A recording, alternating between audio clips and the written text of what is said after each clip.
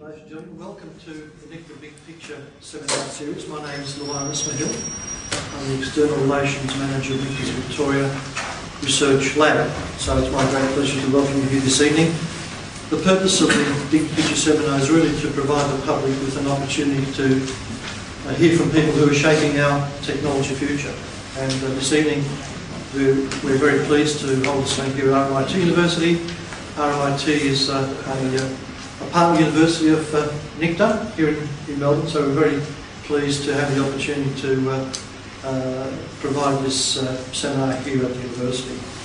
It's my pleasure to invite Dr. Fabio Zambetta from the School of Computer Science and IT at RMIT University to introduce our speaker. Please welcome Fabio.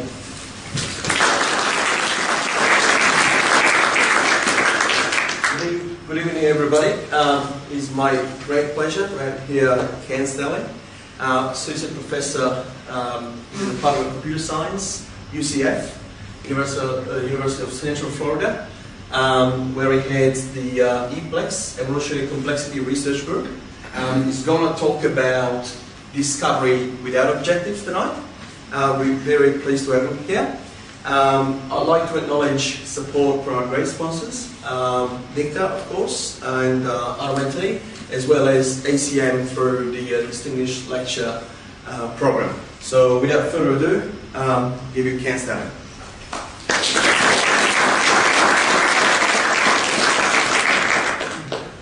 Okay, thank you, and thank you for having me. Really happy to have this opportunity to share my work with you. And I was asked by ACM to let you know that the Distinguished Speaker Program has helped to sponsor, and of course appreciate their contribution, and also appreciate the contribution of NICTA as well to make this possible.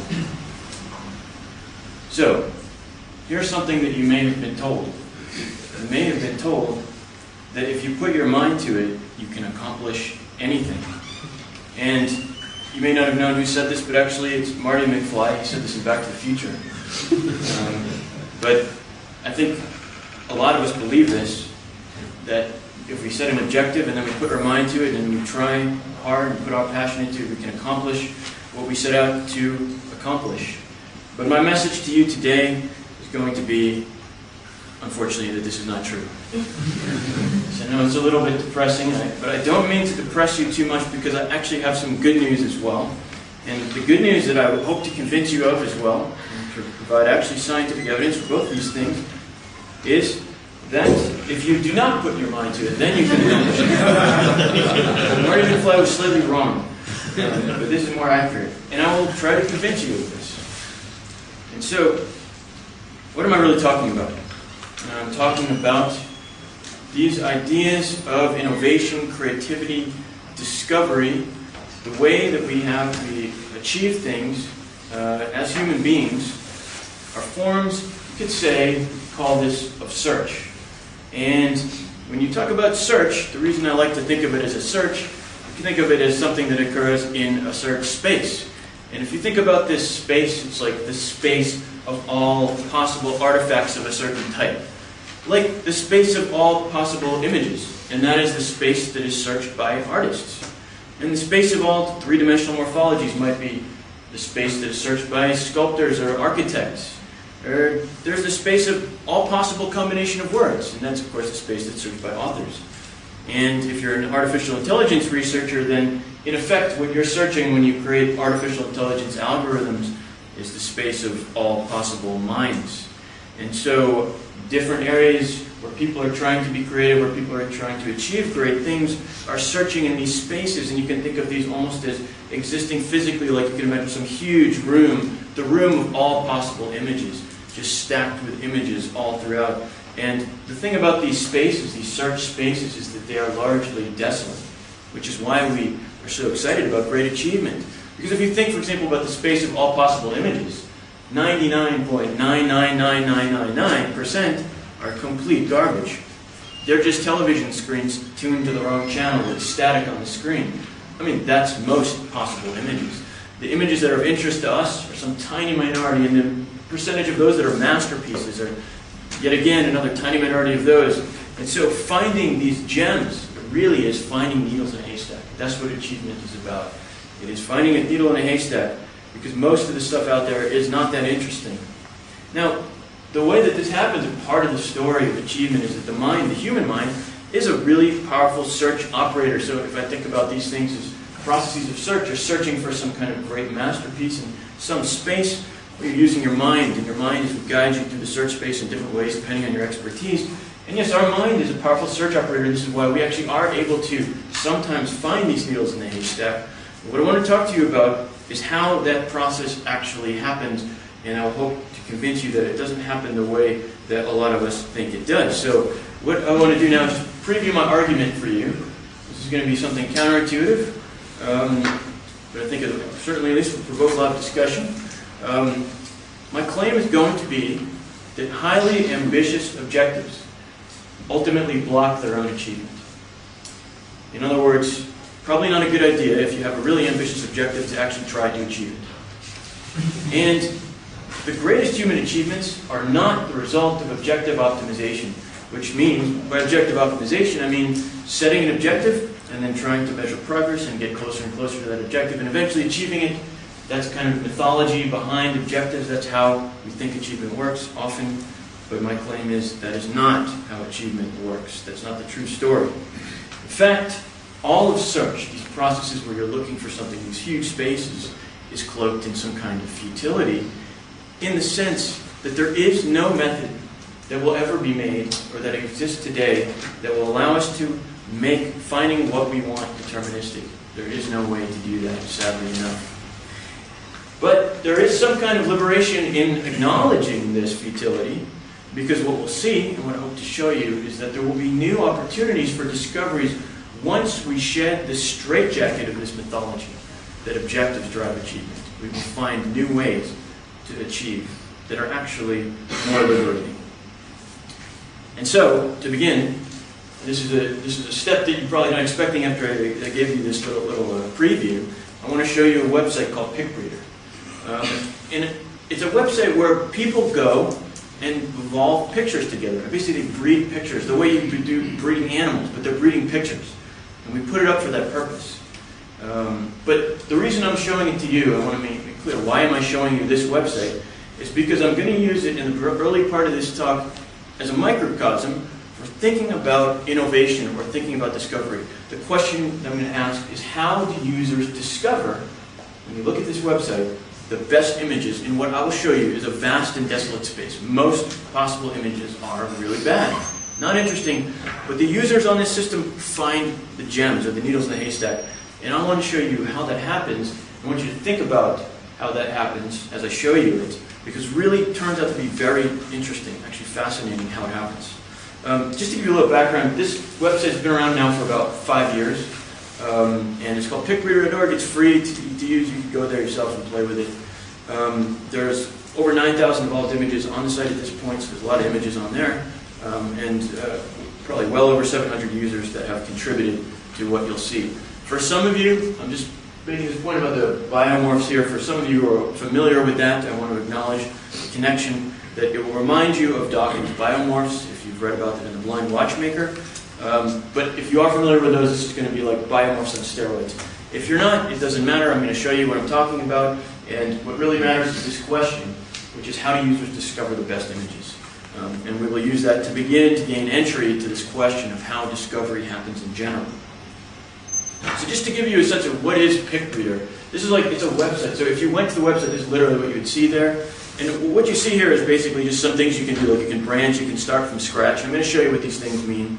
If I scroll down, it just shows some image categories like editor's picks, all-time top rated, etc. And these image categories you can drill into, you can gain access, you can do search to find some of the thousands of images, any of the thousands of images that are on the site. So how do users breed images? And of course, this will eventually tie into the point I'm making, so it's important to kind of get this background out of the way to show you how this happens. It's pretty simple. There are two things you can do to begin, and it's important, the distinction. The first one is you can start from scratch. And that's shown kind of on the left. It just means that you start, and scratch means you start from just random images, basically blobs that were generated by the system. You can think of it as like the primordial soup of evolution, the very beginning. Things that don't really look like anything, and that's scratch. Or you have another option, which is called branching. And branching means that you can start from an image that is already on the site. And that means something that someone else has discovered. And so basically, people are branching off of other people's discoveries. So this is why the site becomes a metaphor for innovation in general. And so in branching, it's like if you started with a butterfly, for example, there's a butterfly on the site. If you started with it, you get a bunch of butterfly variants. And this is sort of a depiction of what that would be like. Or, just as another example, like if you started from one of the faces, you could get a bunch of face variants, and then you're off and you start breeding. So what is the breeding like? Basically, breeding is really simple. If I had a bunch of faces here that were, because I branched from the face that was already on the site, I could select the face that I prefer. So I could say, I like this face, just completely subjective, I like that face.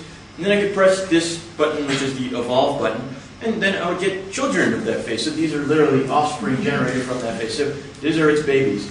And then, I could keep doing this, and so I could say, okay, well, if I like another face, I could select that, and then I could evolve from there. And so ultimately what I'm doing is just breeding.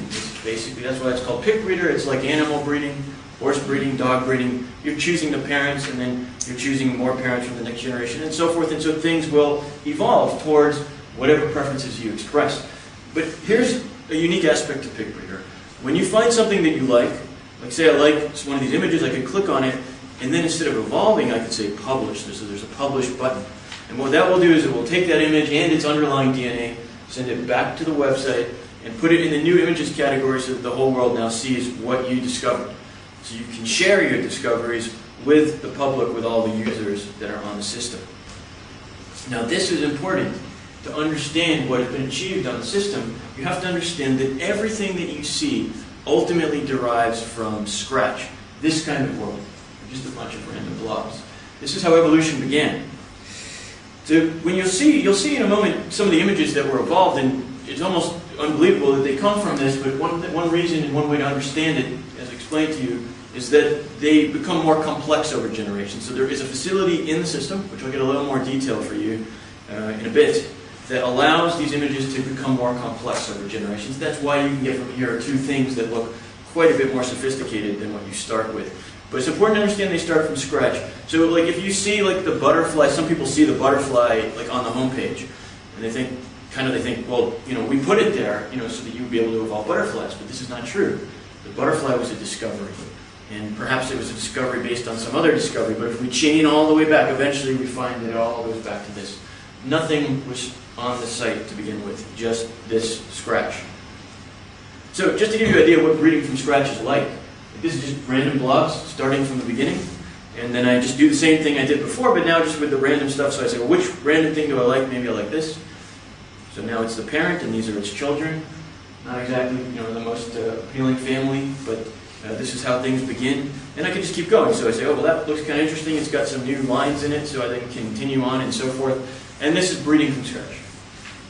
Now, if you think about this is where everything began. What do you think, if you were playing this game for long enough, you would find? What do you think you would find?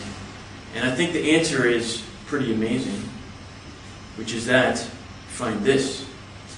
These are the discoveries that people have been making through this breeding process. And I think this is quite remarkable.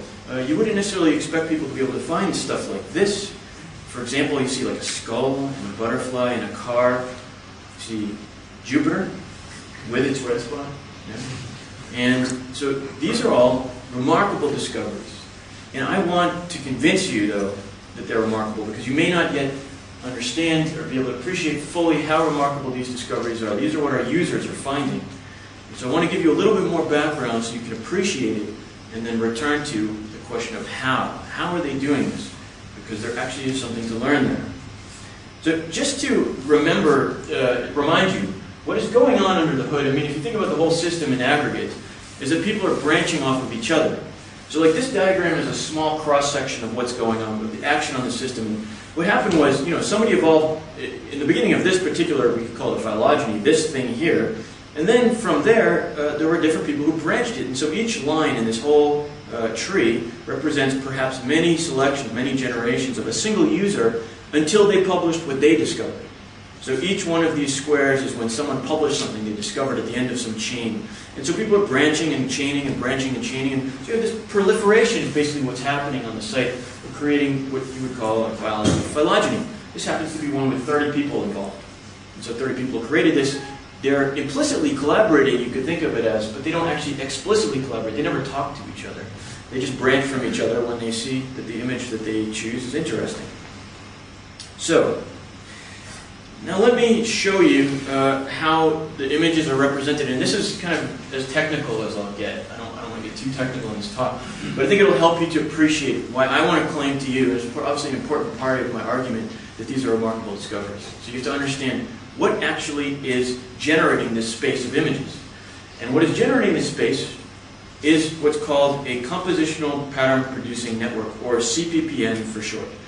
But don't let this terminology distract you. It's really just a simple composition of functions. That's all this is. And that means that the functions that are composed are here on the right. There's only 4 of them. There's a Gaussian function, which is a symmetric type of a function. Then there's a sigmoid function, which is an asymmetric function, a sine function, which is periodic, and a linear function, which is just a line. And so what happens is that this graph here represents these functions being composed with each other. This is actually the DNA, basically, that generates the images. These are their DNA. X and Y. And then what we do is we get at the output HSB, which is hue, saturation, and brightness. So we just query those 3 outputs. And so basically what we're asking is, what is the color for that XY position? And then we just paint that color at this position here, whatever that XY position is on this plane. So if that doesn't make sense, all I'm saying is we graph the function. We're just graphing the function. It happens to output a color. It outputs a 3-dimensional output rather than a 1-dimensional, so it's a vector function, but it outputs a color. And so we just graph that color across the plane, and then we get to see what the form of the function is. So if you just composed a bunch of Gaussian sines and sigmoids together, what do you think you would get when you get things like this? And so also just so that you know for the details that these connections can have weights, which basically means they're coefficients. So in other words, the input to this Gaussian is y and also x, and then the output will be multiplied by whatever coefficient is on this line and fed into this sigmoid, and then its output is fed into that sigmoid, and then that output eventually is interpreted as hue. So that's basically what's going on, and these are the DNA. So when somebody has a child, what happens is that there's some mutations. Slight changes happen in this composition.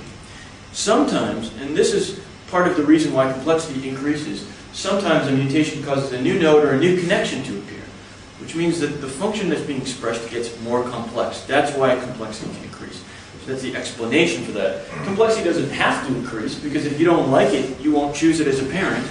But if you do like it, then basically you're selecting for increasing complexity. So if you think about this, like we're generating images as a function, as a composition of simple functions. What do you think, what kind of search space does this induce? Does this representation induce? Like, in other words, if I just generated lots of CPPNs, like random CPPNs of varying complexities, what do you think is out there in the space of CPPNs? And I'll show you. This is what it looks like. Just about every image you will ever see looks like these. Just garbage. These are CPPNs that have random weights and topologies of varying complexity. So just so you can get a sense of a range of complexity. Basically means, and you could generate these for the rest of your life. You could generate these till the end of the universe. You'd probably never see anything meaningful at all. And that is why this is remarkable. These are true needles in a haystack.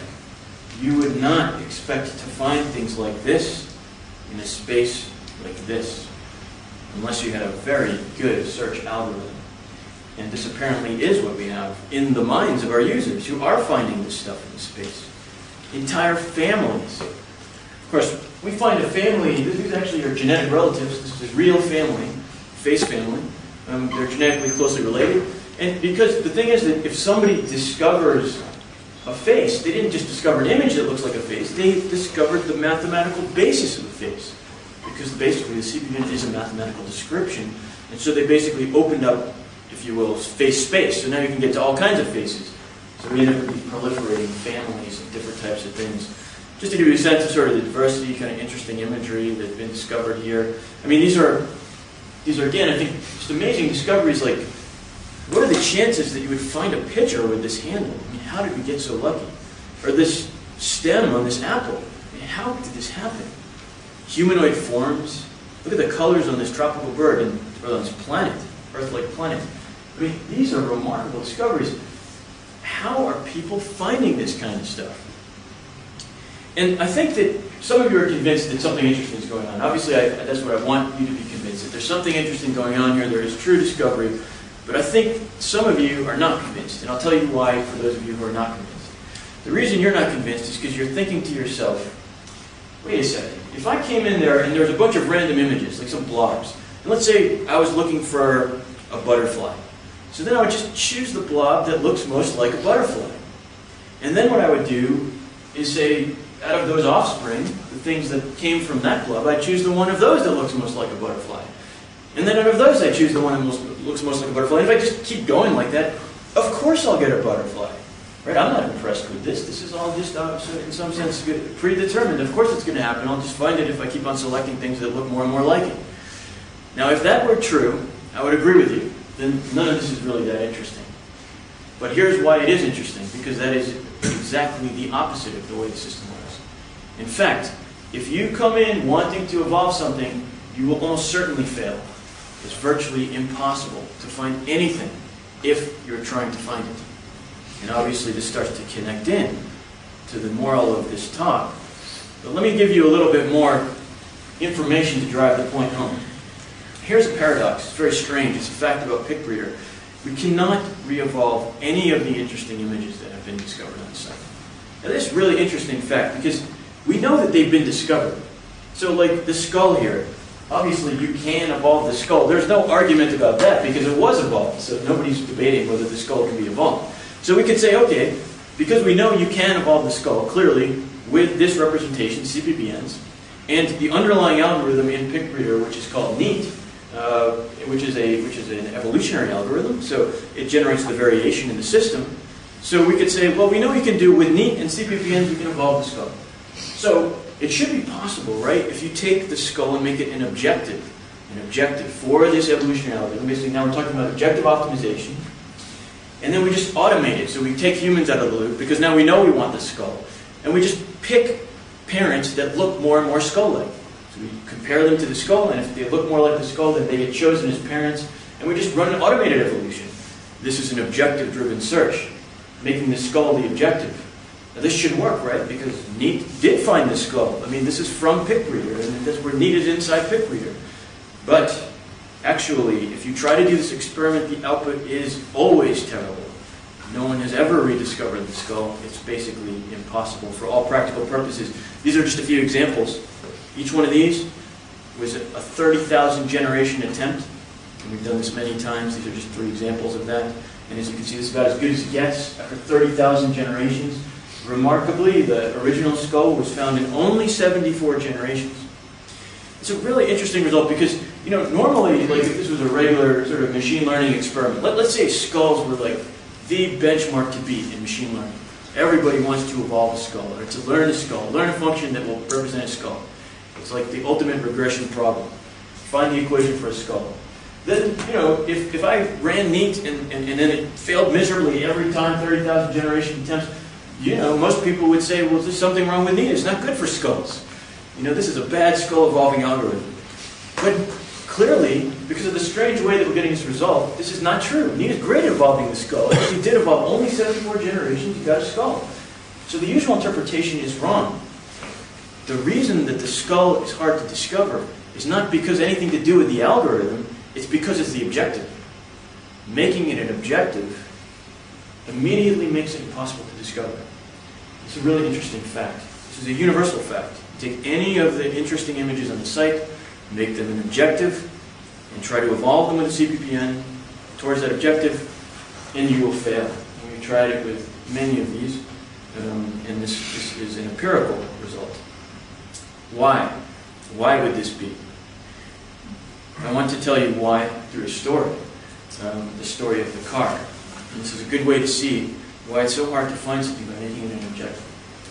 Now, the reason I can tell you the story of the car is because, I'm proud to say, I'm the one who discovered the car. So I actually made this discovery. And first of all, would you expect, if you were playing with Pick Creator, to evolve a car? And at least I can say, I definitely did not expect it. Not only did I not expect it, I wasn't even thinking about evolving a car because it wouldn't even occur to me that it could be possible. I mean, I would never think you'd get this 2 wheels and a hood and everything. I mean, this seems like this wouldn't even be possible in a system like this with these random compositions of functions. But then I did find one. And so I learned a lot just from that moment because I suddenly found out how these discoveries are being made. So let me tell you how I found the car. The first and most important ingredient is I was not looking for the car, like I said. That's not how I started. Instead, what was I doing? I started with the alien face. Now, I didn't evolve the alien face. That's somebody else evolved the alien face, somebody before me. And it looks like this. I think it looks like E.T. That's my opinion. So I thought, okay, maybe I can get more alien faces. That's what I was thinking about. Because this looks like a promising stepping stone to lots of alien faces. But then something really strange happened. Something amazing happened. The eyes of the aliens started to descend. And now you can see this in hindsight. It's not necessarily obvious at all looking forward, but in hindsight, clearly there's a relationship between these wheels and these eyes. But who would ever think that when you're going forward? It's impossible that you could predict something like that. But when I saw the wheels descend, the eyes descending, then in my mind it became wheels, and then I knew that I was within the valence of that attractor. I could actually get to that car, and I suddenly realized I'm getting into car space. And then I knew I could get a car. And so it's serendipity. Serendipity led me to the car. And so this is a really strange story. I want to just drive home how weird this is. Because what this means is the only way to find the car was by not looking for it. I promise you that's true, because if I had been looking for a car, I would not have started with the alien face. Right? Because it doesn't look like a car to me. That's all that matters. I wouldn't have chosen it if I was looking for a car. I only choose it if I'm not looking for a car. And yet, it gets even more convoluted, because I wouldn't have evolved the alien either. I mean, the alien face, that's somebody else's discovery, not mine. So someone else had to discover that for me to make my discovery. So, to summarize this story, just give you a really convoluted statement. In order for me to make my discovery, somebody had to do something that I never would have done, and then I had to not be trying to do what I ultimately did. Now, when you think about that, it just sounds like this would never happen again. Right? This is some crazy coincidence that I got so lucky.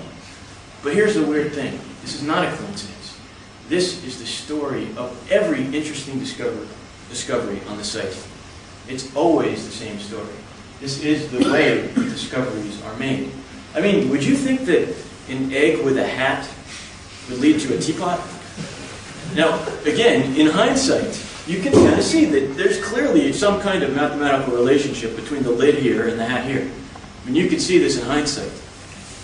But going forward, there's no way anybody would be thinking this. I can guarantee you, the person who evolved the egg with the hat, whatever they were thinking, they were not thinking about teapots. Would you think that a dish would lead to a skull? So we see this dish here and the skull. The dish is a stepping stone that led to the skull. I can guarantee you the person who evolved that dish was not thinking about skulls. Did you know? I bet you didn't know that the letter G actually led to the planet Jupiter. And this is, of course, the person involved in that G probably never would have anticipated Jupiter would one day come out of it. And so, this is always the story. The stepping stones almost never resemble the final product. And this is why you cannot find something by looking for it.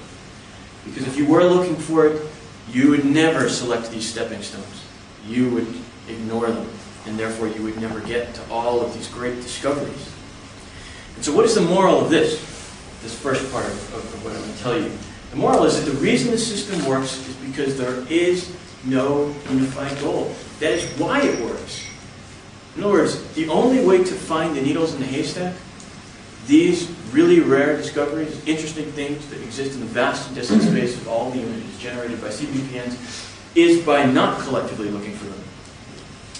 Users on this site have conflicting goals and interests. Somebody might have an objective. Some individual might come in and be like, I want to evolve, a butterfly. They'll fail. Like I said, that's not the way I advise you to use the site. You should come in and just explore if you want to have success. Some may not have a goal. Some just go in and to do just that, just explore around. But whatever the case, the system as a whole has no unified objective. And that is the only reason that it works. Because the fact that there is no unified objective means that every discovery that is made inside of this space is a potential stepping stone for someone else. If there was a unified objective, then all of these stepping stones would be discarded because they don't resemble the objective. For example, if we said, and early on people said, you should have a competition, say, this week everybody looks for a skull. We say, get all this human brain power focused on this. That's a bad idea. Because not only would there never be a skull, there would never be any of the images on the site if we did something like that. The only way that there can be all these discoveries is by not having a unified objective, because we are collecting stepping stones. This system is a stepping stone collector, not an optimizer. It collects stepping stones that lead to places that we don't know where they lead, but they create opportunity. And that is why all these discoveries are being made. So I've been talking about basically stepping stones. Let's think about stepping stones for a second. What are stepping stones? Stepping stones are steps in the search space that lead to your objective. Often we think about it this way. We have to traverse these stones. Maybe there's other alternative paths we can take, but we have to traverse some set of stones to get to where we want to go. Now the problem we face, and the fundamental problem with all of search, is that it may be hard or impossible to identify a priori what the stepping stones are to get to where you want to go. That's the problem we face. We don't know what they are. If we did, it wouldn't be a search problem. Now this is especially true for ambitious problems. I want to emphasize that. I'm basically not talking about things that are easy. Like if you went to PicBreeder and you just wanted to breed like a blank screen, that's not going to be that hard. That's not far away. I'm talking about things that are hard, far away, many stepping stones away, past the horizon of where we understand. That's what I call ambitious problems. And in those kinds of problems, the problem we face is that the stepping stones may not induce a positive change in the objective function. What do I mean by that? I mean, if I had an objective function, often we talk about objective functions in machine learning, like how car-like is it? That's my objective function. Then the alien face does not induce a positive change in that function. It doesn't look car-like to me. It doesn't look like a car at all. This is the problem that we face in search, which is sometimes called deception. The problem is that often search problems are deceptive. The steps that lead to where you want to go do not resemble where you want to go. And so, to give you an example, like a classic example, this is a great example of deception, the Chinese finger trap. If you don't know what the Chinese finger trap is, basically it's a tube, and if you stick your fingers in both ends of the tube basically tightens around your fingers and traps you, so that's why it's called the Chinese finger trap. Now, most people, to try to get out of the Chinese finger trap, naturally, will try to pull away towards freedom. Of course, is in the direction out of the tube.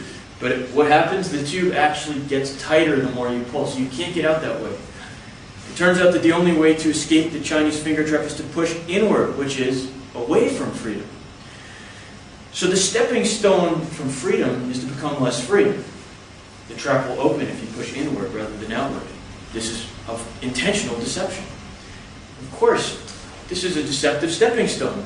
You do exactly the opposite of what you think you need to do. It looks exactly the opposite direction of the direction that you seem to need to go, but that's the only way you can get where you need to go. Now, you might say, well, the Chinese finger trap is really unfair. It was designed to be deceptive. I mean, it's a trick. But I would say to you, this is trivial compared to the problems we're interested in. I mean, the things we're interested in, the dreams we might have of building, of creating, are extremely complicated, that exist in spaces far more complicated than a single false stepping stone like the Chinese finger trap. There are probably thousands or millions of deceptive traps littered across the search space in the things that we're interested in as human beings. This is a trivial example. And so deception is ubiquitous in search. That's why things are challenging. That's why we're so happy when we do actually succeed in achieving something, because it's not clear how to get there. So let's think about this for a second. Talking about the pervasive problem of deception, what about the limits of human innovation? If you think that human innovation is driven by objectives, as many of us do, as basically our culture teaches us, you should set objectives and then tell people what our objectives are, and then we'll approve of your project if we think you have a good objective. Well, okay, so let's try an objective here. Let's go back 5,000 years, and we will take all the greatest minds of the day, 5,000 years ago, and sequester them in this like prehistoric Manhattan Project, and we'll tell them, you guys have to build a computer, or else we're not going to let you free. All the geniuses of the day, build a computer. Is this a good idea? We tell them, there's this machine, you can program it, it does all these cool things, it's got a screen, make one of these for us. You guys are geniuses, you should be able to figure this out. Give you a few decades to do it. Now, this would have been nice, of course, because I think, maybe computers today would be a little more impressive if they had done this. So why don't we do this? Well, but the thing is, this is a terrible idea. It's not a good idea at all, because that it turns out that vacuum tubes were in the first computers. They were integral to the first computers, and so in that sense, a vacuum tube is a stepping stone to a computer. Vacuum tubes, of course, were invented far before computers, but they were not invented with computation in mind. Vacuum tubes are just like the alien face that led to the car, in the sense that the people who invented vacuum tubes were not thinking of building computers. Now, if they had been thinking of building computers, they wouldn't have invented vacuum tubes, because the last thing you're thinking about when you're thinking about computation is vacuum tubes. And so this is why this is such a bad idea. All those geniuses in the room, they would never build vacuum tubes. So basically just, wiped out a generation of great minds. They should be allowed to follow the things that they think are interested in that time and day, and not be given this far-off, ambitious objective whose stepping stones are completely blind to them at that time. And, if you go back even farther, we're talking about computation, electricity, which of course was what vacuum tubes were about. They were actually used in electrical experiments initially. Electricity was not discovered with computation in mind either. It wasn't like people were running around looking for what is the right substrate for computation. If they had been, they probably wouldn't have discovered electricity. This is going to be true in any chain of innovations in human history. So I'll make a really kind of controversial claim, but just hopefully to evoke some thinking, is that what I want to claim to you is almost no prerequisite to any major invention was invented with that invention in mind. And this should give us great pause for those who think that objectives should drive achievement. What is great invention? Think about things like the airplane, the computer, the airplanes, which had engines, and the engines were not invented with airplanes in mind. Vacuum tubes were not invented with computers in mind. And of course, it's true that also jazz was not invented with rock and roll in mind. It's always the case. And great invention does not mean seeing many stepping stones in the future, although we think of visionaries in that way. What it means is seeing one stepping stone ahead. That's the nature of great invention. So somebody like Steve Jobs, he didn't say, let's just put all of our billions of dollars of Apple computer into building like a world-class artificial intelligent robot that's just going to walk out as like a humanoid and take over the world. Now, this would be a terrible idea. That's many stepping stones in the future. All he did is say, well, we've got this music player, maybe we could build a phone.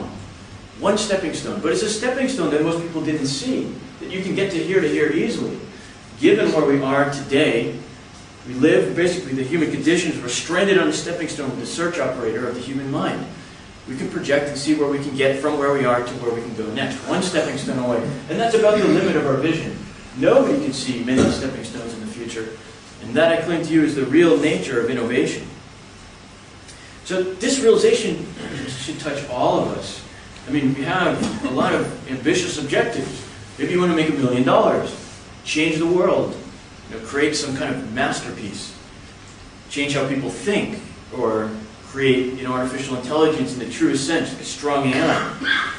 But if you follow the logic that I've shown you, if you follow it through PickReader and you follow it through these thought experiments that I just gave you, then you have to conclude, if you make these your objective, you probably won't achieve them. In fact, you're more likely probably if you follow a different path. If you're not trying to create that masterpiece, maybe then you will create a masterpiece because you weren't trying, because you will then not be deceived by the stepping stones. This is sobering, but it's also interesting news because it means that there's a different way to achieve great things. And so I'm going to talk a little bit more about that. But first I want to sort of analyze what this means for the way that we think about search, both in our culture, human culture, and also as computer scientists too. Because computer science is full of search algorithms. Basically what machine learning is about is search. I think this means there's something wrong, something is wrong at the heart of search. We always pose search problems as objectively driven. That's why there's things called objective functions. And they're driven by objectives. But if you buy what I'm saying, that an ambitious objective is a false compass, then you're basically in as bad of a situation as if your compass said north equals south. It is completely useless in the most ambitious situations. And so how else could it work then? What else could we do? Well, let me propose to you something radical, which is that we just abandon our objectives. I know that this is depressing and disappointing, and a lot of people don't want to do this. But let's just see, where would we go if we abandoned our objectives? If we stopped trying to have objectives? What then could drive achievement? Well, here's one suggestion. We could follow the gradient of interestingness. What does that mean? Sometimes you might think, well, if you're telling me that, I should just abandon my objectives, you're kind of just launching me into this world of random craziness. Like I'll just wander around and hope something good happens. But that's not necessarily what this means. There are other gradients to follow other than the objective gradient. The objective is just one type of information. And in fact, it turns out to be a bad type of information because of deception. There are other gradients that we can follow that are more meaningful, more informative, and I would claim more promising, like interestingness. I mean, think about serendipitous discovery. Is serendipity an accident? I mean, it's often posted as an accident. But it's interesting because if you go to like Wikipedia's page, and I would encourage you to look at it, it's really interesting on serendipity.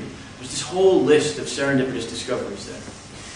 Almost everybody in that list is well educated, has a good track record, has done other interesting things in the past, has many great achievements. Why would those people be making accidental discoveries? Why is that a consistent trend? It's because it's not an accident. It's because people, what really distinguishes us is that we have a nose for the interesting.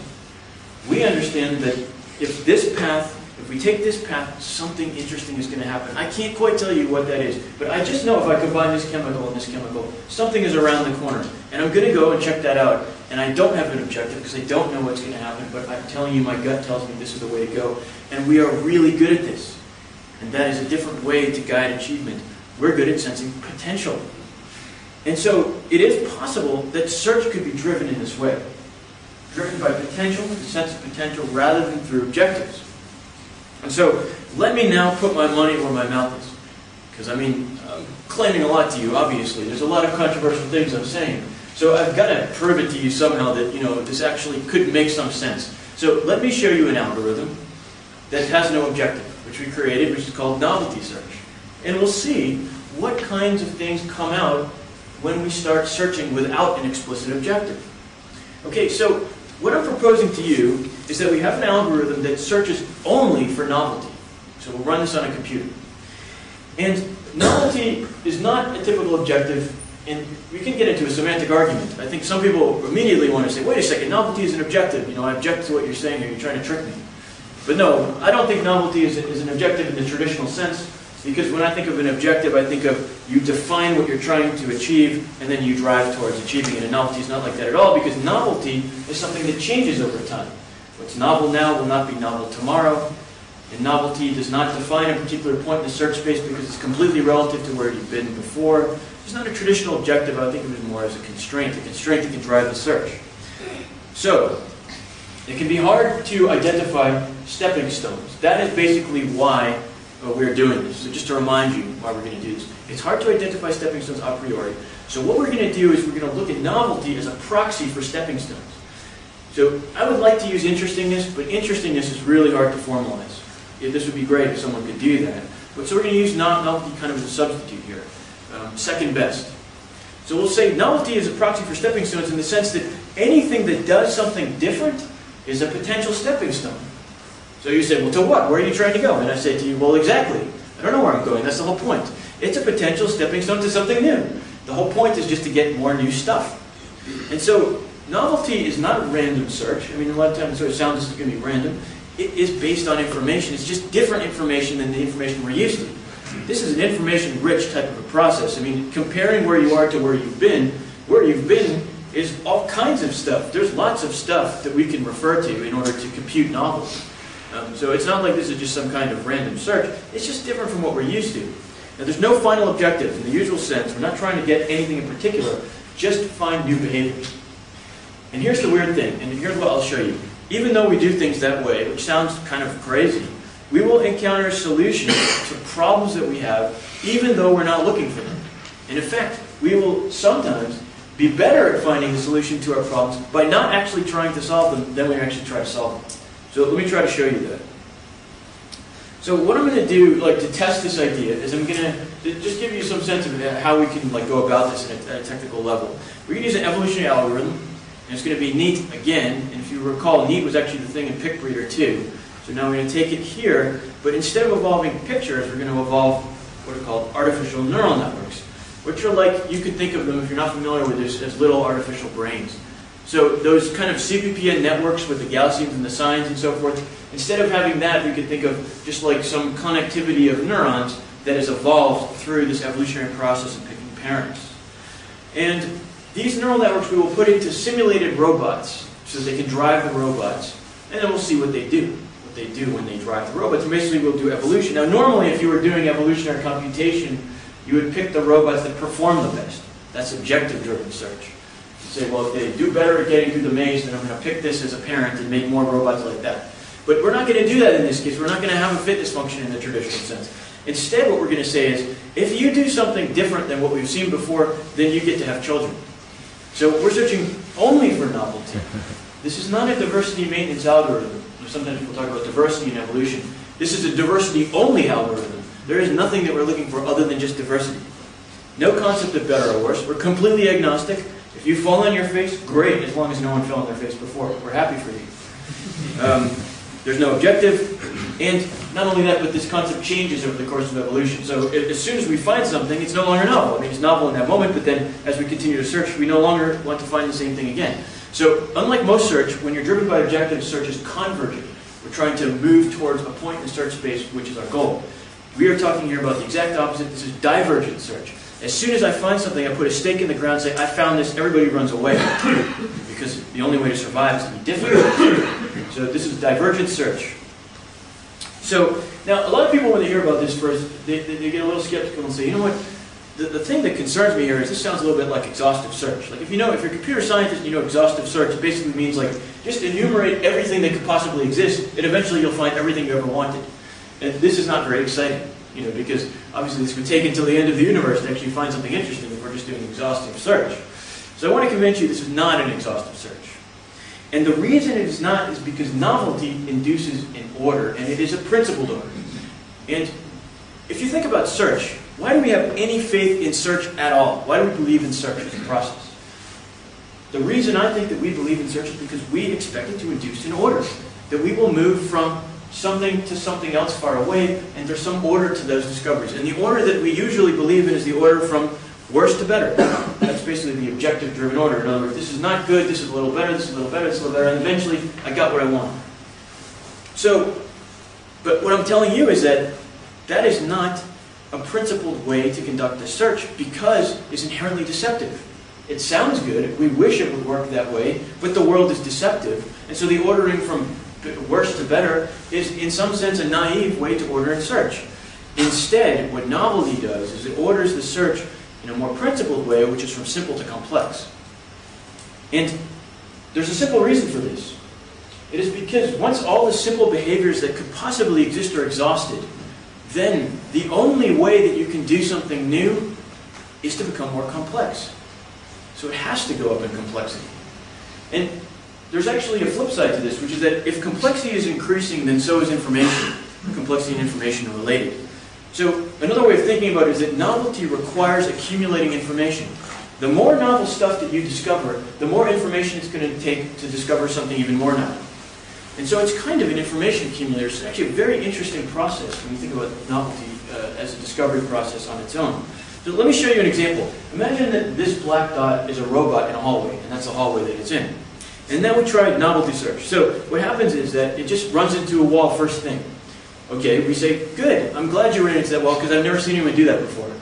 So now it does, we have somebody else and they also put a different wall. So good again, we haven't seen anyone run into that wall before. And it just keeps happening, so he runs into that wall and we're still very happy here because everybody's running into different walls. But eventually, the problem is that we will see all the walls that could be run into get run into. All the running into walls, behaviors will be exhausted. And then something magical will happen. Because at that moment, it becomes essential that someone will emerge that actually knows what a wall is. So information about the environment, about the world, physical reality, has become integrated into this robot's little brain so that it actually will avoid the walls. Not because my objective was to teach the robot how to avoid walls in the traditional sense, but because eventually you have to understand what a wall is to do something new. And eventually you're going to have to figure out how to go through a door to do something new. And eventually you're going to have to figure out how to go through a whole maze to do something new. And eventually you're going to build buildings and build civilizations to do something new. Because eventually you're going to run out of things to do at the simple level. And so novelty search in the extreme is basically an information accumulator that will do more and more interesting stuff, accumulating information about the world in which it lives. So let me show you a couple experiments to show you how this works. So let's do novelty search, and this were the original novelty search experiments were done in this maze domain. And they were done in a maze domain because it's intuitively easy to kind of appreciate the idea of deception in a maze. So if you imagine like a robot in a maze, and this will be where the robot will start at the big dot, and that the goal is the small dot, and this is the maze in which the robot exists, then normally, now what we're going to try to do is we're going to try to evolve a robot brain that will actually drive it through the maze. So it's a simulated robot, so it actually has like rangefinder sensors, and it's going to use them so it can see the walls, like a real robot, like a Kepler robot or some other kind of robot that would actually exist in the physical world. And so these controllers actually can be transferred to real robots that will be evolved. But the reason I'm giving you those details is because I just want you to appreciate that we're not talking about pathfinding here. If you're thinking about A-star or things like that to get through a maze, we're not doing A-star, we're not thinking about finding the optimal path. What we're doing here is evolving a brain that will drive the robot through the maze. So it has to go around the walls and learn how to get around walls, not run into walls, and it has to learn how to get through a path and so forth. All of that will have to be encoded inside of its little neural network brain, and that will have to be evolved. Now, normally, when people do experiments like this, and this is a metaphor for basically doing an objective-driven experiment, so we've intentionally arranged it in this way, but what you would do is you would say, the closer you get to the goal, the higher your fitness, or the higher your objective function, your objective score. So then that creates deception in this maze, because if you look at this maze, if this robot comes up and goes around here and then ends up over here, it's very close in terms of distance to the goal. And so this is very attractive to come over here, because we get a high score. But of course, this is deceptive, because this is not a good place to go. It actually has to go all the way around here and actually get a lower score for a while before it comes back around and comes back into the goal. So there's a very deceptive problem. We've intentionally made it deceptive. And if you think that this is unfair, because it's unfair to the objective, well, I mean, the world is unfair. That's the whole point. I'm doing this because I want you to see what happens when there exist cul-de-sacs in the search space, as there always inevitably will. Except in most cases you won't be able to see them because we don't actually know the structure of the search space. The nice thing about this is we can actually see it, so it helps intuitively. So we'll do 3 experiments. One of them will be objective-based, where the fitness function is the distance to the goal at the end of the trial. In other words, you are rewarded and allowed to have children if you get closer to the goal. The second one will be the novelty search, where you are rewarded not for getting closer to the goal, but only for getting somewhere where someone else hasn't been before. So you're rewarded for being different. And then we'll also do random search. And we're just doing that because for those who kind of holdouts who think that novelty search is basically random, we can check it out and see how close it is to random after all. Of course, it's not random, and I want to make that claim because it is guided by information, which is a different source of information. So, what do you think we'll do better here? A search that is basically rewarded for doing better at the problem that we wanted to perform, or a search that has no idea what it's trying to do at all? And as you probably expect, it is the one that has no idea what it's trying to do that does better. In fact, when we ran these experiments, we did 40 runs for each method, 40 attempts of evolution. Only 3 of them were successful when the objective was to solve a maze. When we did random selection, 4 were successful. This is an illustration of the profound problem of deception. I mean, deception is such a terrible thing in this maze that setting an objective basically makes you no better than a random search. Because the objective is basically useless. It's a false compass. Basically just sending you into the cul-de-sac. But novelty search, which doesn't even know what it's trying to do, which all it does is try to create new things, was successful. It's evolving something that actually navigates the maze, a brain that can navigate a robot through the maze in 39 out of 40 runs. The algorithm that doesn't know what it's trying to do. Let me show you a little bit about why, just give you some intuition. Here's some visualizations. Now, what you're going to see, I'm going to show you an animation. And in this animation, these dots that you see are going to accumulate in both of these mazes. One of them is basically objective-driven on the right here, that's fitness. And one of them is novelty, which is basically driven by novelty. And each dot represents the final point visited by a robot in a single attempt. So in other words, in evolution, we're looking at lots and lots of robots because we keep on evolving, generation after generation. And you're going to see basically all of those robots, but visualized in terms of the last point they visited in their attempt. So that's basically how far they got. So early on they don't get very far in either case. But watch what happens when we start to run. What you see is that at first it looks similar, but the thing is, fitness commits a lot of resources, or the objective, to these cul-de-sacs because they're getting closer to the goal, whereas novelty gets tired of them because they're no longer novel. So it starts to actually reward things that go out here. Now these guys may have a lower objective score than these guys, because they're farther away from the goal, but novelty doesn't care about that because it doesn't have a goal. So it's not deceived in the same way. It can't be deceived at all in the traditional sense. Of course, it also doesn't know what it's trying to do. But this is why it actually ends up doing better. So you may say, well, you kind of concocted this problem to make novelty look better. I would claim to you, no, we didn't do that. This problem is representative of all search problems. The only difference in this problem is that we happen to actually know the structure of the deception in space. But for those who still think that somehow the maze is not representative of most search problems, we tried something a little bit more respected, which is this biped walking benchmark. Now, this is really hard to evolve biped walkers, basically biped walking robots. This guy, particularly hard to evolve because he has no torso. So basically, your torso is kind of important for balance, but he has no torso. So we said, let's throw a neural network into this in a physics simulator and try to evolve it to walk. And the usual way you would do this, which has been done many times in many publications, is to reward the distance it travels. In other words, the farther it travels, the more likely it is to have offspring.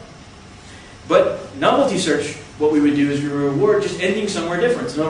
In other words, if you just walk out and kind of fall on your face, that's considered good, because we haven't seen anyone fall on their face in that place in the past before. So we don't care what you do, as long as it's different from what other people have done in the past.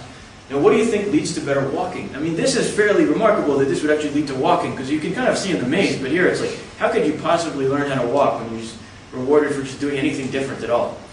But the fact is, actually, novelty search finds significantly better walkers. They're almost twice as fast, they're more stable, and in the best one, goes twice as far.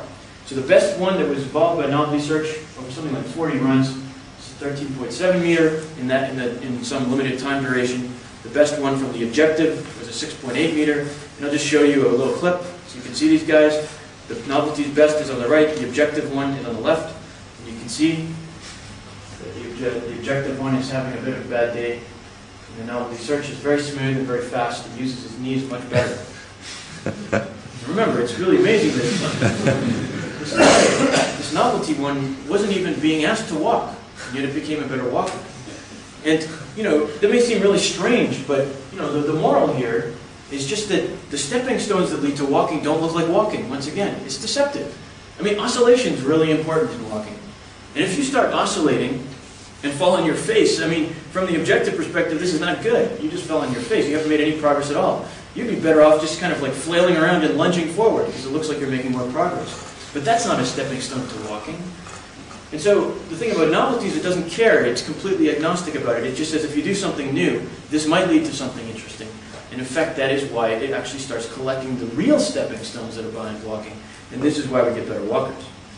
Now, we've seen at this point many similar outcomes because people have been doing novelty searching in all kinds of different domains over the last few years since it was first introduced that repeat this result where novelty does better than the objective. It sounds crazy. Whoops. It's hard to accept. But it's been repeated many times. And so what I want to do now, just to close it up, is say, what does it all mean? Because it's really important for me to interpret these results carefully, because they could definitely be interpreted wrong, and I don't want to give you the wrong message.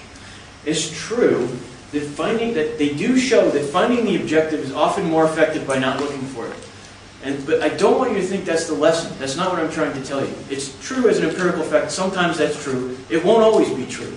And in fact, the real important point here is that novelty search will not always work to achieve a defined goal.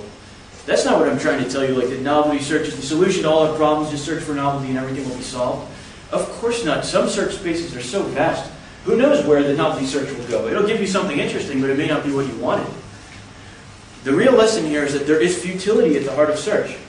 I mean, this is an embarrassment for the objective, these results. You might think that, I'm promoting novelty search. That's not what I'm doing. I am saying we should be really embarrassed for the objective. This is the way we guide our culture through objectives, and this thing can't even evolve a robot to go through a maze.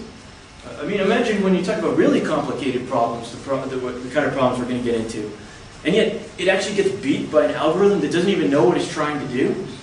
I mean, this shows you that we are dealing with an enormous problem if we want to be able to create methods that would just guarantee us to get somewhere. Null research has no such guarantee, and the objective is even worse in many cases. So ultimately, the problem is futile.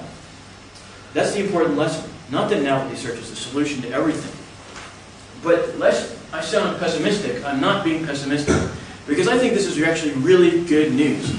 Because if we embrace this, then we recognize how greatness really is possible, because nobody is denying that great things are achieved all the time.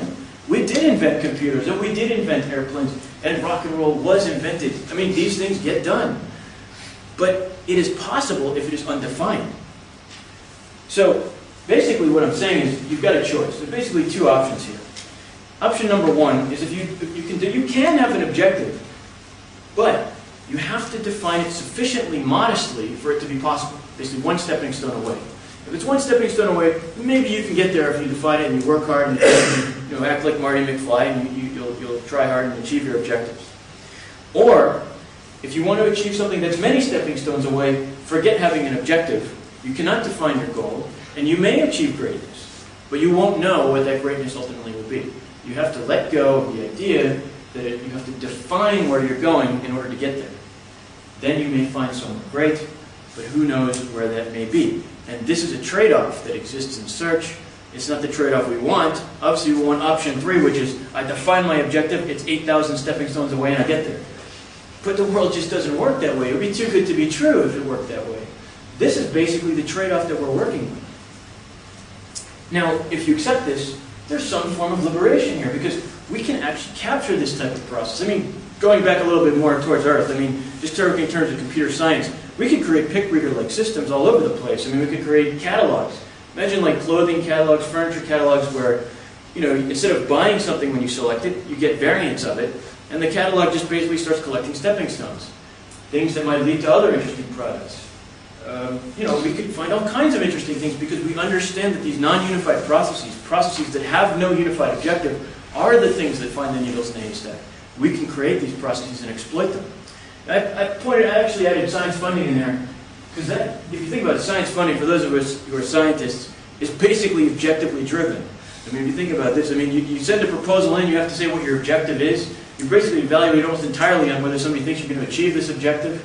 It's clearly wrong-headed. I mean, if you follow my argument, this is not a good way to be guiding a process that is supposed to be a discovery-driven process. So a lot of things in society, and this is just one example, science funding, really could use some rethinking if we accept that objectives are a false compass when it comes to really ambitious discovery. Now the deeper meaning here, sort of getting down to the heart of the matter, is that search, if you're looking for something interesting out there in the space of all possible things, it is at its most awesome when it has no objective. Just look at the examples. Natural evolution, it has no final objective. Humans are not the objective. Birds are not the objective. It's not trying to create anything in particular. It has no objective in the formal sense, and yet it creates all of the most amazing engineering products that you've ever seen, far more amazing than anything ever produced by humans. Now, human innovation. There is no unified objective to human innovation. You may be trying to accomplish something, but humanity as a whole has no unified objective. That's the only reason we discover anything at all. And look at all the things that we discover. It's because we have no objective, because we are laying stepping stones for each other. The things that I discover become stepping stones to things that you discover. Now, more modest, of course, pick reader, novelty search. They're not anything on the scale of nature or human innovation, but they show the phenomenon in action. You can see the needles in the haystack being discovered on pick reader. You can see novelty search doing better than the objective-based search, embarrassingly. I'm not saying these are all the same process. They are not the same. There's different aspects to all 4 of these things, but they are unified by the idea that there is no final objective. That is why they work. What are they? They're not objective optimizers. They're stepping stone collectors, and it's always stepping stone collectors that find the most amazing things. Stepping stone collectors are search processes that are not trying to do anything particular, but that keep things around that are interesting, just in case they might lead later to something even more interesting. And yet, we rarely try to emulate the stepping stone collector. our philosophy in human culture and in computer science and machine learning is to chain search. We basically want to say, we're going to impose this objective on this process, and it must move and converge towards that objective, or else we're basically going to cut off that part of the search space. We could unleash the treasure hunter. The treasure hunter is a stepping stone collector. It finds all these gems and it keeps collecting them. And then we could avoid the false security of objectives. It's in your interest, it's in our interest, that some do not follow the path that you believe is right, because they are the ones that will discover the stepping stones that lead to your greatest discoveries. We don't want to be unified in purpose. So one way maybe I could distill the whole thing down is to say that to achieve our highest goals, we must be willing to do something interesting to think about. And actually, I think that this idea has been in the back of our minds for a long time.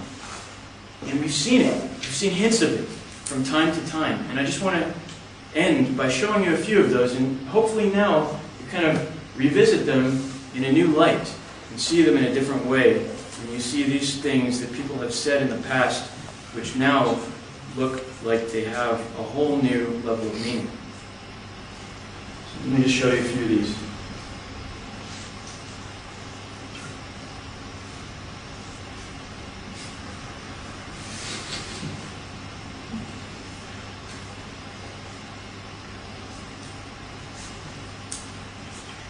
If you don't know French, this is, I do not search, I find. And probably most appropriate of all.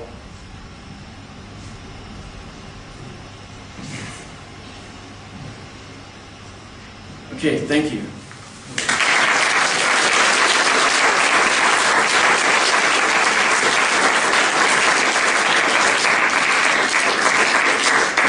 All right, so we will open it up for some questions. Yes. How do you define novelty? Because that would seem to be the trickiest thing. I mean, Yeah. novelty in pictures is, well, this pixel is different from this one now, so that's new. Yeah, I mean, in practice, like when we run this novelty search algorithm, there has to be an actual behavior characterization, which is a way of defining what a behavior was so that it can then be compared to other behaviors so that we can then compute novelty. And of course, the way that that is done does matter. And so there are good ways and there are worse ways to do it, depending on the domain. So it's hard to say something generally about it. It depends on the domain. In the maze, though, it's very simple. Like, all we looked at, at least the experiment I showed you, was the last point visited in a whole trajectory. So a lot of the time, it doesn't take much to kind of get this process bootstrapped. Because you could imagine we might have needed to take the whole trajectory into account in order to measure novelty. But we just took into account the last point visited. So it's a somewhat forgiving concept. But I mean, the deeper issue with what you're asking is that ideally, we wouldn't even be measuring novelty. Ideally, it would be interestingness.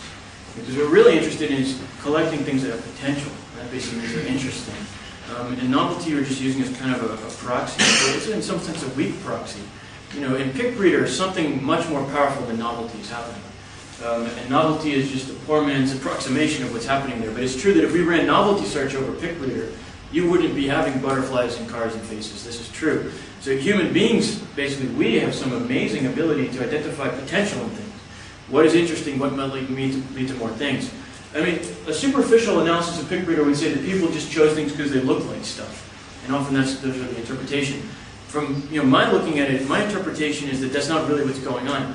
I think people are choosing things overall because they think that they have potential. And a lot of pictures on PicBreeder don't really look like anything. But somehow, intuitively, people understand this is something new. I haven't seen this before. And who knows what might come of it, and that's why I'm going to publish it and share it with other people. And so I think what we're really keying in on as human beings is interestingness. Novelty is just an attempt to get at that. And of course, the way we characterize or measure novelty also is related to that, and just trying to get as close as we can to the idea of what is interesting to us. Okay, one question there and then one there. Just in terms then of, has anyone gone back and analysed the gaps between stepping stones post hoc to understand what this interestingness gradient is? Yeah, it's, I don't think there's been, like in PicBreeder, for example, an explicit analysis of this question. But I can tell you that the overall observation, that people are basically collecting things that are interesting or have potential is what motivated the novelty search algorithm. We've basically taken from that idea as inspiration. But we certainly can look at individual cases. I mean, I have here, what do I have? I actually have the true sequence, just for your curiosity, of how the car was discovered from the alien. So I'll run it as an animation. And you can even see the moment, sort of, that I saw the descent right there. This is when I started to realize I'm getting a car. And, that was very interesting at that moment, but, it's hard to say, make a general statement why it's interesting. It was interesting in that context because suddenly I realized that this could lead to a car. But sometimes it's interesting just because you haven't seen that kind of symmetry before, or there's a new regularity. I think regularity is a very important part of it. People like regularities. So if you find a new kind of a symmetry, a new kind of regularity, like four-way symmetry rather than a two-way symmetry, you have a sense that potential has been opened up now. You can now exploit that new kind of symmetry. But generally, a very interesting question that's hard to analyze in a simple way. Over there. I have two questions and they're connected. What have you discovered using this sort of modeling? What processes, theories, items have you discovered? And how easy do you find it to convince funding committees to provide money for this sort of research? Right. Well, that is a hard question. What we've discovered, through novelty search. So novelty search is an algorithm that came out of this. So in one sense, novelty search is a discovery because the algorithm is a result of the observations in PICBREEF. But novelty search itself has discovered, for example, the things that I showed you, like maze navigators, biped walkers, various kinds of simulated creatures, and so forth. You can go through the literature on novelty search. I showed earlier at the end that there is a novelty search page. And at that page, you can see a lot of references of things that have been done with novelty search. So here at this novelty search users page, so you can find things. But I would say more generally, in terms of what has been discovered because of this in funding agencies, this is a tough sell. There's no doubt. How do you go to a funding agency and say, my whole purpose here is to have no objective and not tell you what I'm trying to do? Yeah, no, this really is a problem with funding agencies. The first thing you get back, which I have literally received back from the funding agency, is that, we don't really know what this is going to achieve. Well, duh. Of course we don't. That's my point. But, I think it's a really, obviously I would think this, but I think this is a really big problem that we're incapable of funding this kind of thing. We have to have some promise that you're going to get X out of it, or else we're unable to put some kind of resources behind it. And yet the whole stream of research is basically about how that's not the right way to do things. You have a bit of a paradox, a catch-22 here. So yeah, this is a tough sell. But if you know any funding sources, Yes, Mark. It's just a comment actually. Your description of this reminds me of some people who are much better at getting grants than I am, and they say that what they do is they promise to do something that they've nearly finished, and then they use the rest of the money to muck around and figure out what the next grant's going to be. They're going to promise to almost have done. So they actually deliberately make sure they have time to mess around. Yeah, that's true. Yeah, that's true. It's like we're, at some level implicitly we understand that there has to be that room, but we pretend and play the game as if that's not how we're running things, which is unfortunate that we can't just acknowledge that sometimes we should do things because they're interesting. And there's no shame in that. I think to say that I think we should do something that's interesting. Like it makes people uncomfortable because it suggests maybe that you're not going to use your brain or something, or like who is going to be held accountable for this? Where's the authority figure that's going to certify that this thing really is interesting? We need some objective measure. But I would say, if you've got the world's greatest scientists sitting on a panel, the one thing that they should be able to tell you is whether something is interesting. The fact that we do not allow them to do that, says something about the level of trust we have in our greatest thinkers. We basically think they can't think at all. We say that the only thing that we allow people to do is assess whether an objective has been achieved, some measure. So it basically precludes entirely the ability for us to allow people to just say, is this interesting or is this not interesting, and that is a good enough reason to pursue this. There's one here and one there. Thanks very much. I was just making notes as you were talking, and the stepping stones are obviously very clear, but it seems to me that discovery is synonymous with arrival. And then what is discovery? And discovery to me means it has meaning, but meaning is hard to define. I mean, we talk about a car, but if you flip the car upside down, that wouldn't have meaning to me, but the other way around, so that's a car. Yeah. So there's this a priori resonance that we seem to have to say, yes, we've discovered something, because any one of those steps you could argue is discovery, even though it looks like random dots. So what's your comment on that? Yeah. I mean, it's a good philosophical point. I mean, basically what I think you're saying is that in all of this, there has to be some ingredient of subjectivity in order for us to even begin to have this discussion. You know, I mean, I'm beginning from the assumption that the skull and the car and these things are interesting discoveries. You know, and if we start debating about that and we don't agree on that, then we can't have the discussion. You know, because you would say, well, they're just one of any arbitrary point that exists out there. You know, why should I care about those? And my claim is that it's just a priori obvious. These are interesting discoveries, and you have to accept that. And so, in some sense, I'm not being very objective, you know, in my argument. But that sort of makes sense because ultimately I'm arguing against objectives. You know, so to begin to actually think about what it is that we want to discover, not how, you know, the performance measure of things that we discover, but what we want, what actually we want as human beings to discover, of course, is ultimately subjective. You know, and the fact that we want things that perform well is ultimately subjective. It's the fact that we want those that's subjective, not the performance itself. So, I mean, I think that I would try to urge everyone to accept that subjectivity is fair ground for discussion. We can talk about subjective things, and we should, you know, when we talk about things like discovery. Yes, Jan. I don't know how much of this is entirely your work versus stepping stones that would have picked up from other people. But would you say that you discovered all this new way of perceiving search and innovation by searching for it? And if not, how? Yeah, it's a good question.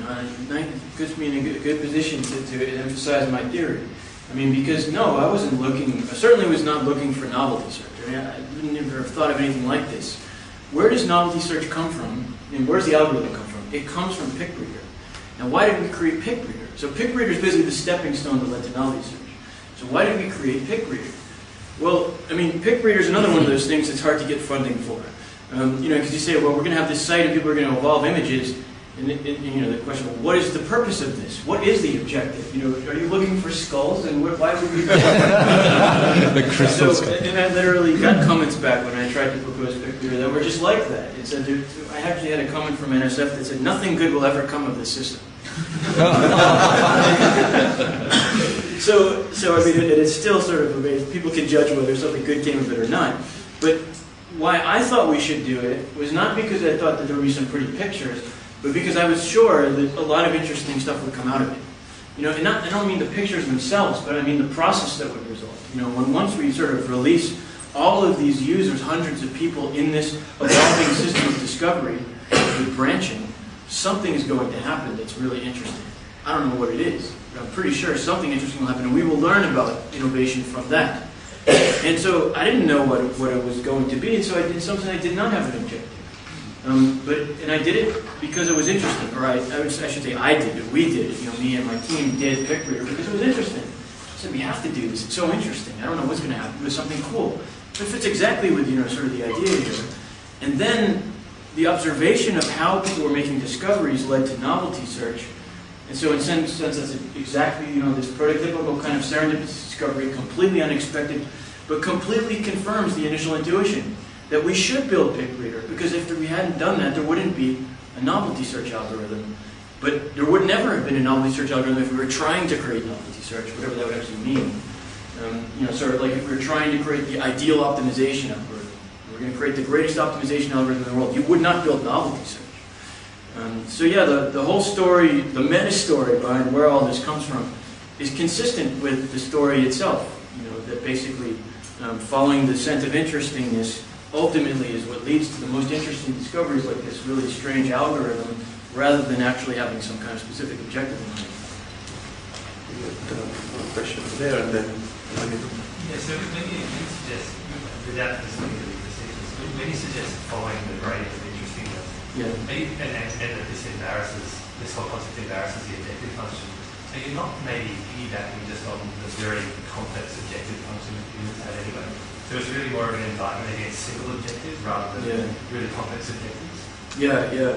A good question. I mean, could we surmise that maybe what's going on in PicReader is just that human beings do have objective functions and they're just like incredibly powerful, and that's really what's going on. But you know, I would say that the evidence works against that, if that's your hypothesis. I mean, and one of the most damning pieces of evidence, I think, is if you look at the stepping stones. I mean, it is inconceivable to me that the people who created these stepping stones were thinking about these objectives. I mean, I know in my case, of course, with the car, I mean, I was the one doing it, so I know I wasn't thinking about cars. But this is impossible. It's not that there's some incredible genius who understands CPPN space, who sort of knew that, you know, just to get through the egg with the hat, then eventually get to my picture. It's simply just not the way things are working. So, in aggregate, that cannot be the explanation for all these discoveries. Now, some individual may have particular insight into CPPNs, like I do, because I've played with it so much. And so, like me personally, I think I could get to a face from scratch pretty reliably, some kind of face-like thing, because I've seen so many examples that I kind of know what the stepping stones are like. But this is a very specific case, and it's based on experience with the search space, like a very unusual amount of experience and so forth. So there's no way anybody has sort of a global concept of these astronomically complex search spaces. I mean, because that's what PicReader space is, it's astronomically complex. And PicReader space is simple compared to the kind of spaces that, you know, like human innovation is dealing with, you know, real inventions and stuff like that.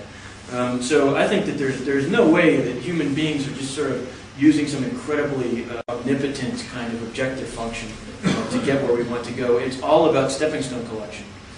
And the people who are really smart are the people who think about where we are, what stepping stone we're currently on, and can then see where this connects in the future, the next stepping stone away. And I think that's where people are very talented, not generally in objective optimization. Yes, I think so. It's terribly interesting, this search algorithm. With your maze problem, is you get to the target at quite a very small timeline. However, the actual search algorithm doesn't know that there's a target there. You just basically hit it. And you know, it's like Jupiter up there. There's yes, it's a globe. It's particularly interesting because you've got a priori knowledge of what Jupiter looks like, and there's some correlation there. That suddenly, yes, that target actually correlates with something outside of your search space. But you know, defining your target, defining when you actually hit that that point of interest, I think is something that's still a little defined. So yeah, so you're saying that it's poorly defined when there's been a success, and yeah, I mean I would agree with that. It's poorly defined. I don't think though that takes away from any of the lesson that I'm trying to convey. But this is a fact that is true. Is that, you know, in general, you know, you just talk about a space of all possibilities. Which points in that space matter to us? You know, I mean, I can't tell you that. I don't even know what the points even are in many cases a priori. And yet, I still think that if you get too distracted by that question, it can cause you to dismiss all of this because, you know, you start to worry about definitions. You know, I need to formalize when I've actually found what I want. And I want to get back to that. That's my security blanket, basically. It's this objective because it tells me when I'm a success, and I need someone to tell me when I'm a success. And, you know, what I'd say is you don't need that. We don't need to define when success happens. We know it when we see it. There's absolutely no problem with that in practice. You know, it's not like there's a huge debate right now whether the iPad is a good idea or not. Formally speaking, you know, we need to know, is it really a good invention? You know, let's have a discussion. There's no need to discuss it. Clearly it's a good idea. And people vote with their feet. And I would claim the same things about this. Once again, I'm making completely subjective claims here, but that these are really cool discoveries. I don't have a formal argument for why they're cool discoveries, but I think it's just obvious and evident that they are good discoveries. But yeah, so we wouldn't want to get too distracted in the truth of what you're saying, because it is true. And so, but when you look at something like novelty search and actually solves the maze, you might be worried in practice that, like, how would we then know that that actually mattered at that point? Like, what algorithm would we run in order to pull out the things that actually matter? And that is a problem in practice. I mean, something else obviously has to scan the discoveries and then say which discoveries you actually care about. I mean, if there's a completely automated algorithm in the background. In the maze, it's easy because we just happen to know we're interested in things that get to the maze. So we can just say, well, of all the novel discoveries, which ones solve the maze? So there's no problem there. But in other domains, like if you run novelty search, like we run it, for example, on just generating interesting creatures, like different morphologies and different ambulation strategies. And then, you get this archive out of novelty search of just creatures that were novel. And you're not even sure what do you want these creatures to be doing. And so really, you end up just basically browsing the archive and sort of looking for what are the things from my perspective that okay, they were all novel, but maybe not everything that was novel is interesting to me. So I end up having to look at it. But I mean, in practice, I think you can put some filters in.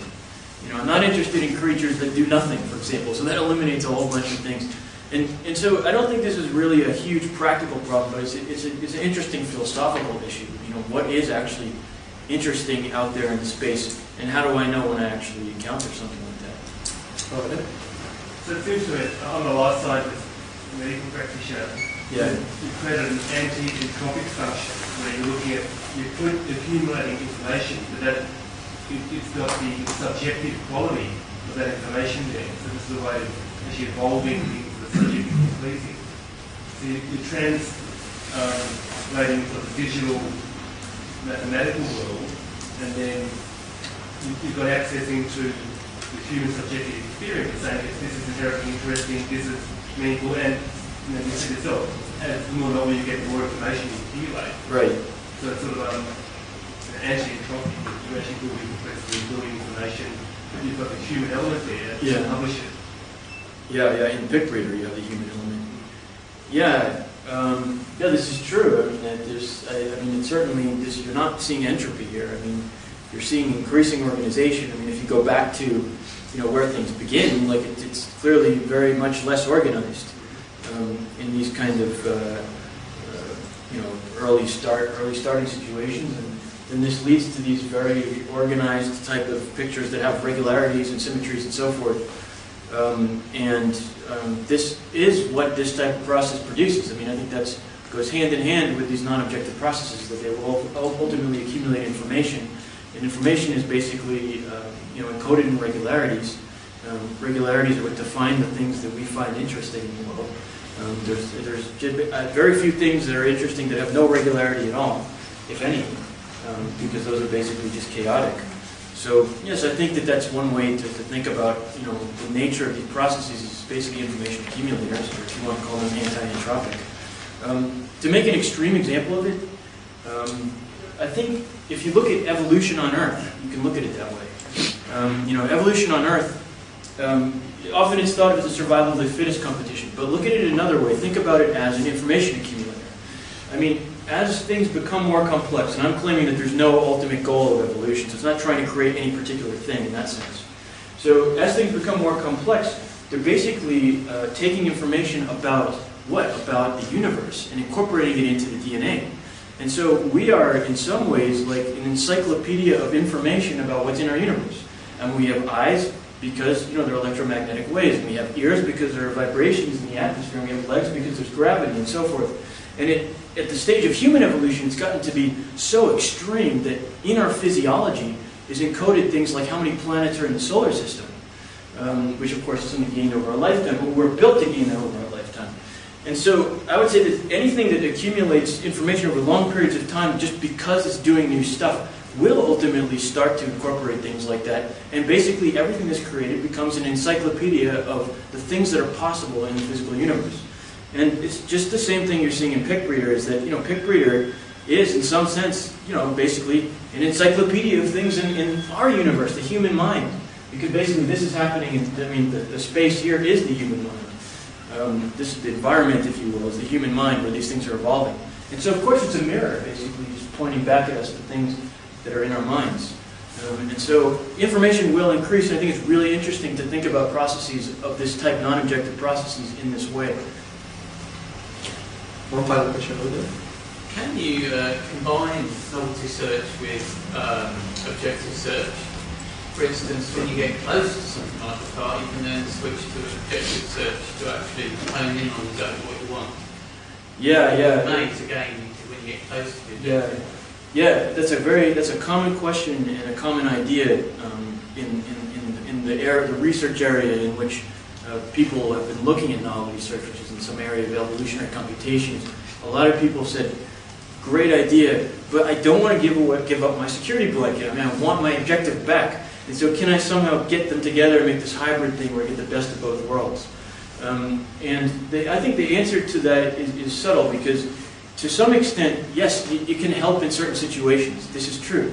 But in the most extreme situations, no, it won't help. Because the problem is that if you have a false compass, it doesn't matter how you hybridize it, it's still a false compass. So, if your map tells you the north is south, and then you say, well, sometimes I'll follow the map, but sometimes I'll just do random stuff. And then you end up actually getting where you want to go. It's still no thanks to your map. It's entirely because of the random moves that you made. Your map is not the reason that you got there. So, a false compass is a false compass. You can't fix it by adding diversity on top of it. But if the problem is modest enough, then actually they may become synergistic. If there's just a small enough amount of deception, then, they start to be synergistic, because the objective does do what you said. It kind of pulls you towards the thing near the end, and otherwise the novelty bounces you out of those traps. And so you can get something in practice that seems to work. But I think in the long run, it's not a good solution, because it overestimates the amount of advantage we can get out of hybridizing these things. I think that what you can do, what does make sense is, once you get near something, it does make sense to start being objective. But the question is, how do you know when you're near something, or what do you do before that? Clearly, but once I get within that valence of something, it's just a very good idea to do objective optimization. You no longer want to waste your time with novelty. But the problem is that the hard part of life is the part before that. And that's where the objective is the false compass. All right. Thank you very much for coming. And